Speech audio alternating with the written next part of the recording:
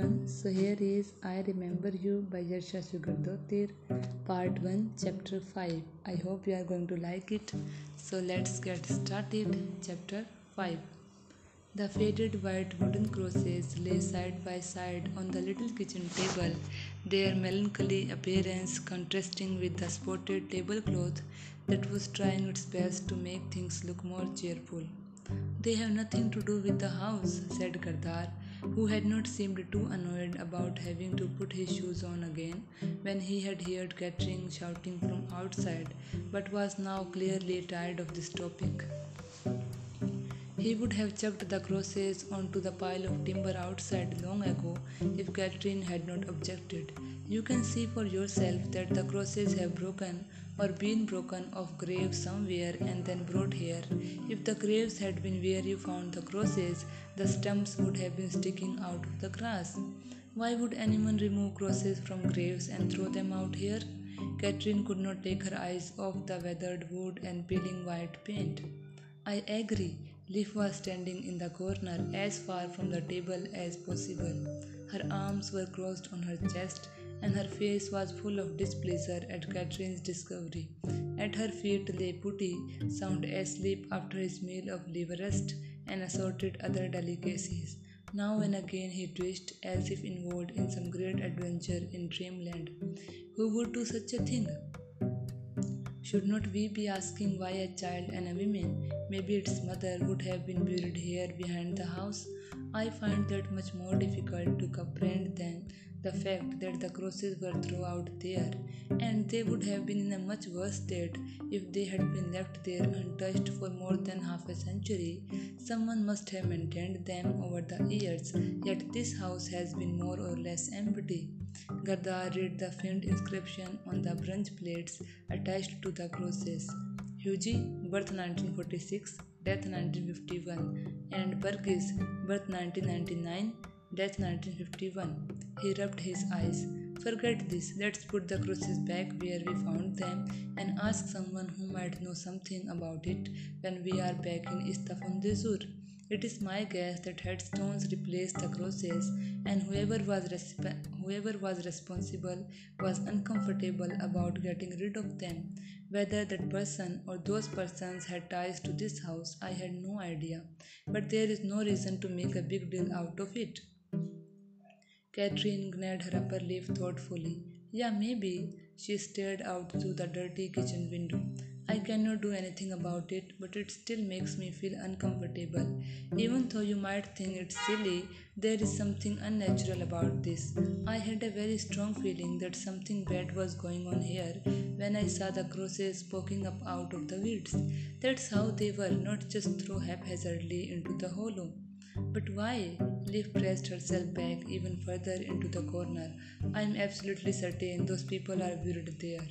I have no idea how they got there, but if I were going to bury just one person, let alone two, on this side, I had choose flat ground over that hollow. Maybe whoever it was wanted to hide the graves. Catherine was unhappy with how weeny she sounded. And then put crosses on them? Gardar gave her a tired smile. Believe me, these crosses come from somewhere else. There are no graves in that depression. Should we try digging a bit? Katrine looked at Gardar, hoping he would say no. She did not want to find coffins or skeletons a mere 100 meters from the house. Maybe the graves are somewhere else around here. We would check it out. If there are graves here, I am off. Liv's voice grew more agitated with each word. Her reaction had surprised Katrine, because even though Liv was generally highly strung, she was never this much of a nervous wreck.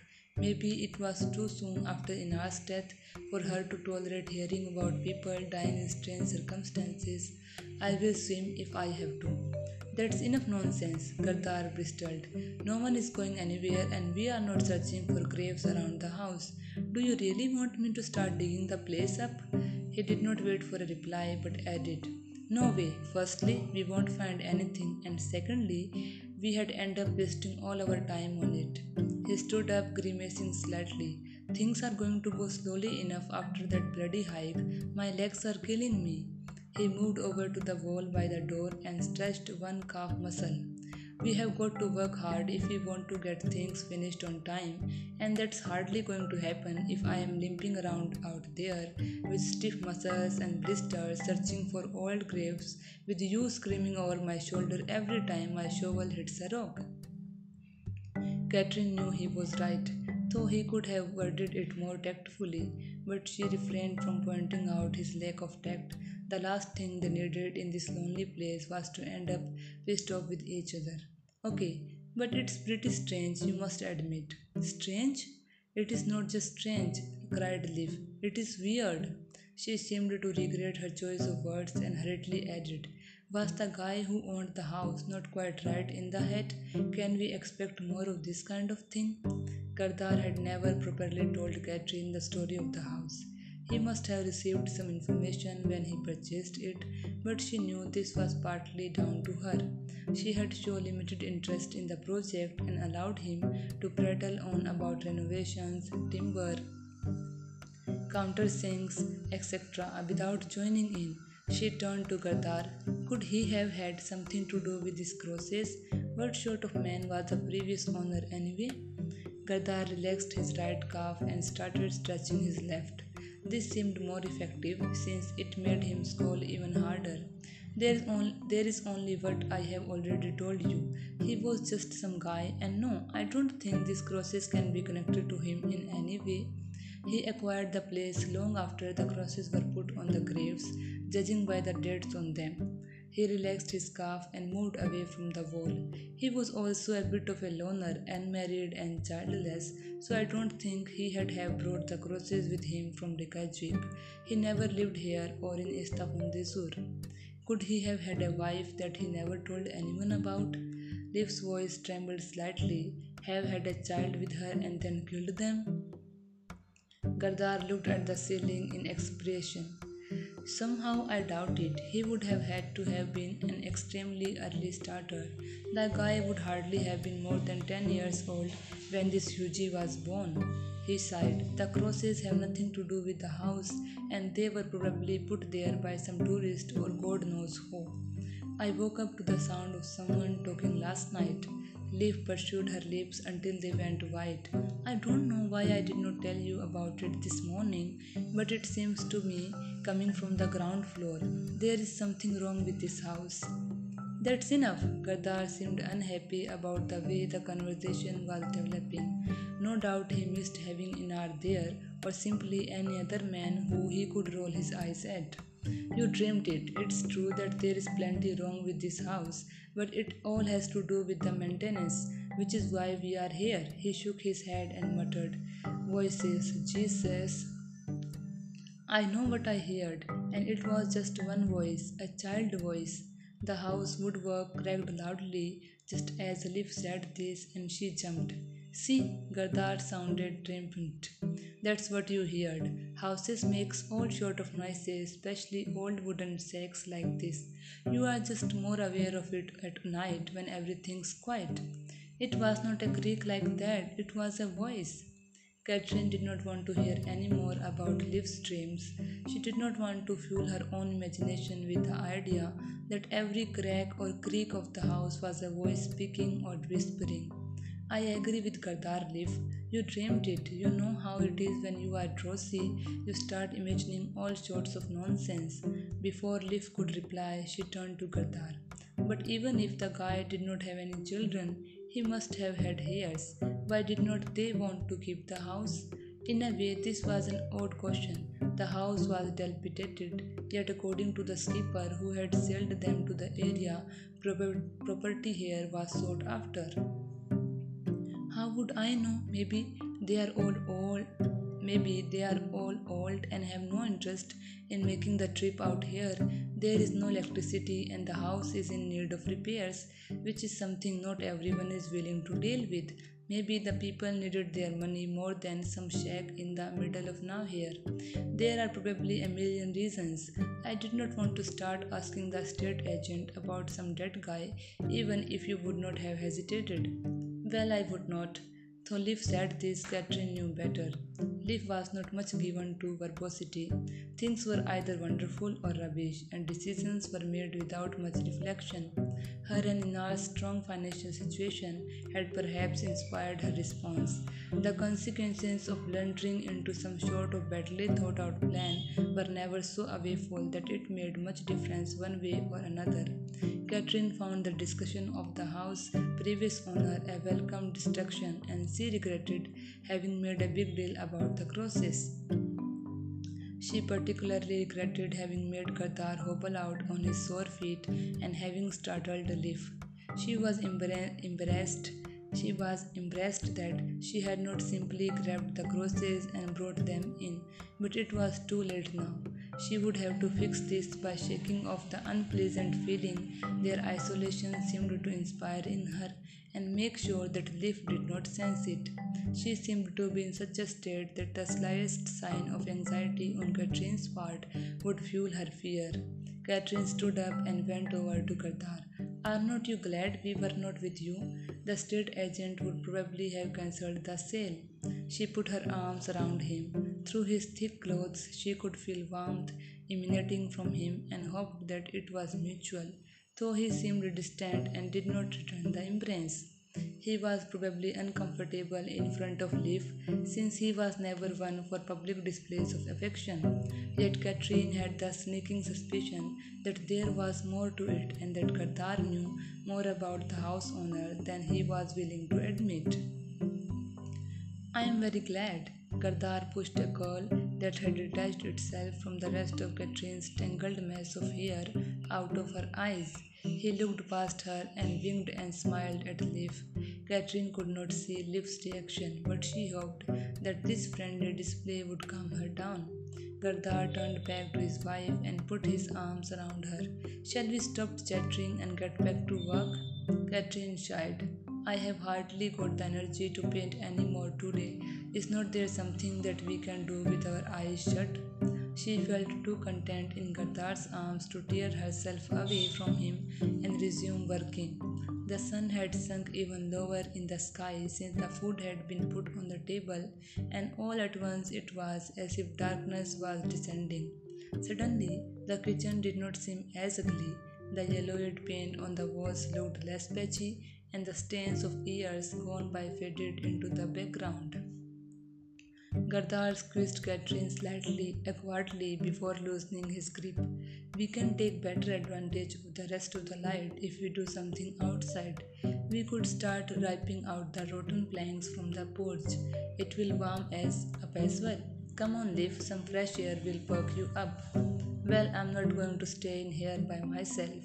Leaf's voice seems to have regained its former assurance, and she sounded normal again. She smiled at them and emerged from the corner.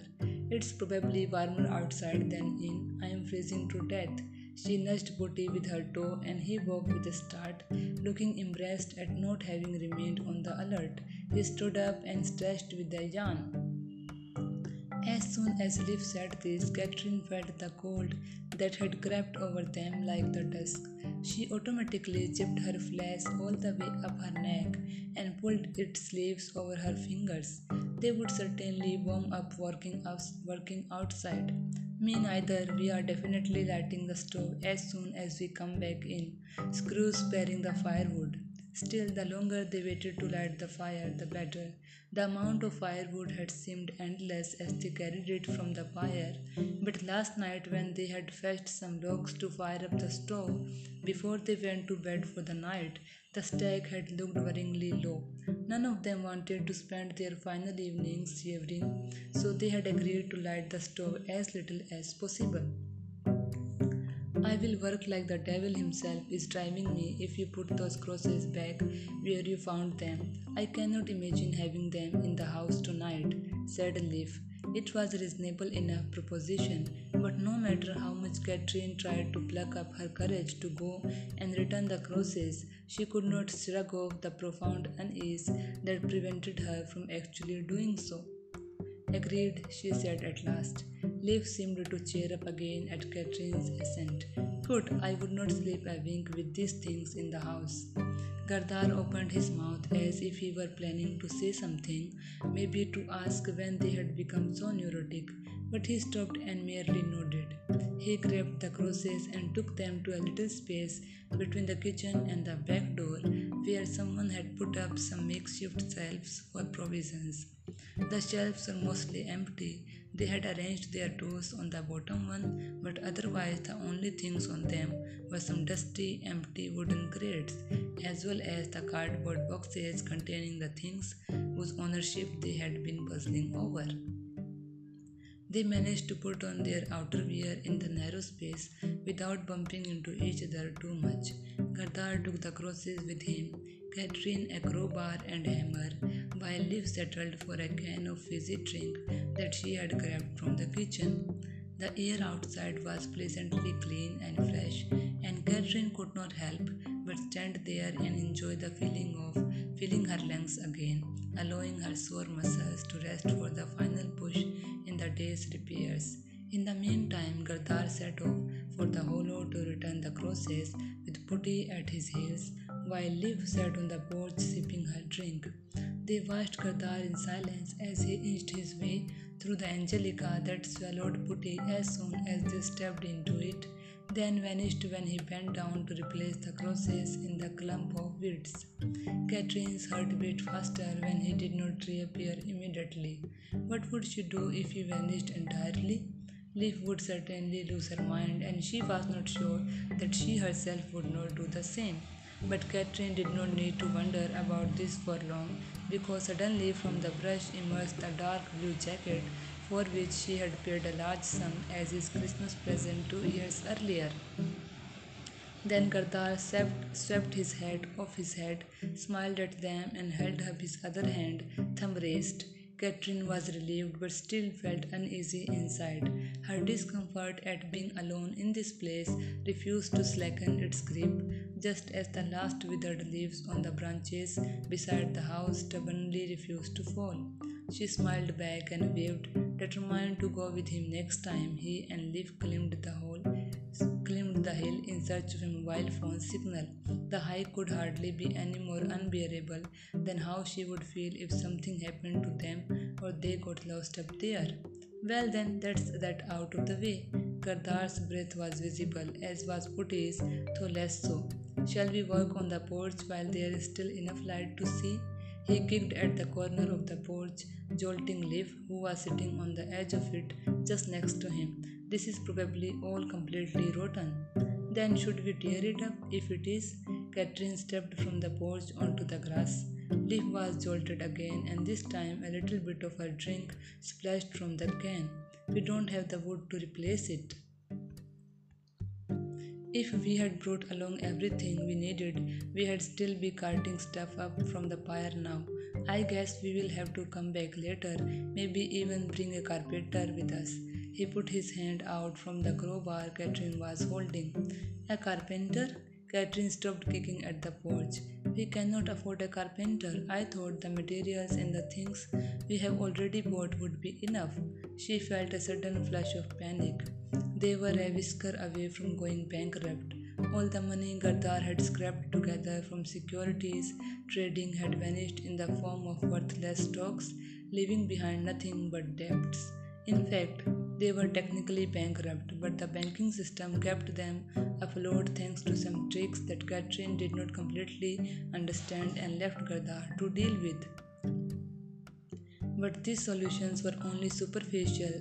The clock was clearly ticking, and soon the life raft would be set adrift. Her income and Gardar's unemployment benefit might have been sufficient if they had been debt free and got around by bicycle, but they had spent the money that was supposed to ease their payments over the next few months on renovations to this house, and there was not a krona remaining. The notion that they could afford to hire a carpenter to work so far from civilization on a full-time wage plus special occasion allowance was about as realistic as them tearing down the house and building a new one. We cannot afford it, you know that. As so often during their conversations on this topic, Gardar ignored her protests since there was more to it than simply not being able to hire a skilled worker. No less than their entire future was at risk. Their hopes and dreams would come to nothing, even though their plans had not been particularly ambitious. A house, two cars, and later children, no more than the usual. Though it might prove painful, Katrine could just as well live without these things, but Gardar seemed incapable of dealing with the reality. She was starting to think that he felt everything would be doomed if he said a single word about the situation now. Let's just try tearing up one damaged corner and we will see, he suggested. He stuck the crowbar beneath a worn out plank.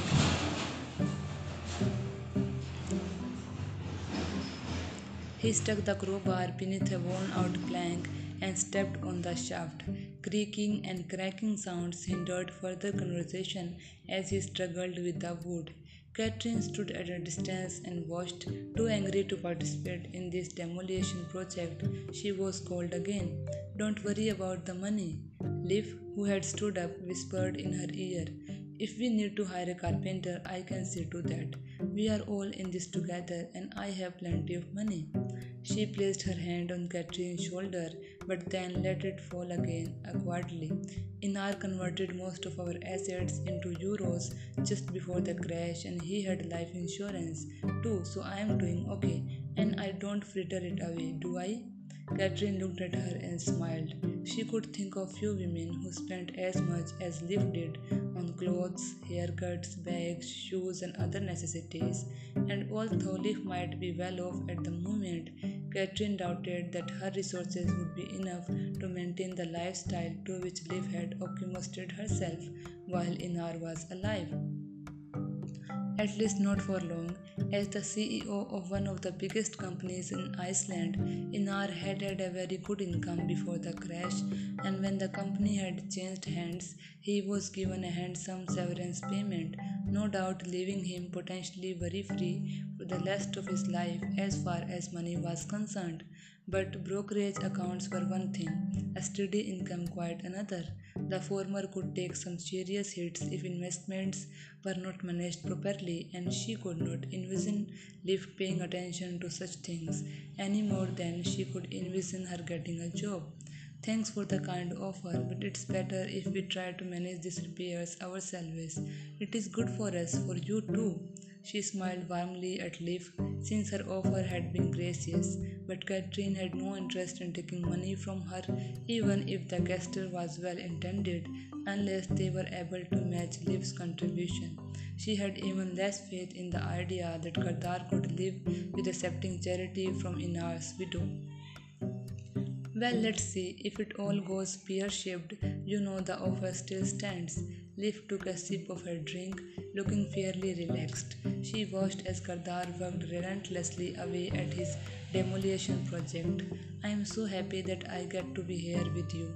I hate always being alone. Well, of course. An icy wind blew around the house, and Catherine felt the cold air slip in beneath her jacket. The chill it gave her, however, was quickly forgotten when the long plank that Gardar was working on came free, providing a glimpse of the earth that had lain untouched beneath the porch for decades, maybe even an entire century.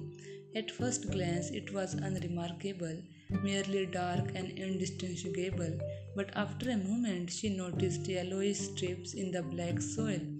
What's that? Gardar put down the broken plank and looked into the gap. I don't know. He bent down and poked at the soil. These are bones, bird bones, it looks like. He brushed away the dry soil and pulled out two little bones, the size of fingers. No, that does not make sense. Katrine bent down to Gardar. The bones looked old and dirty.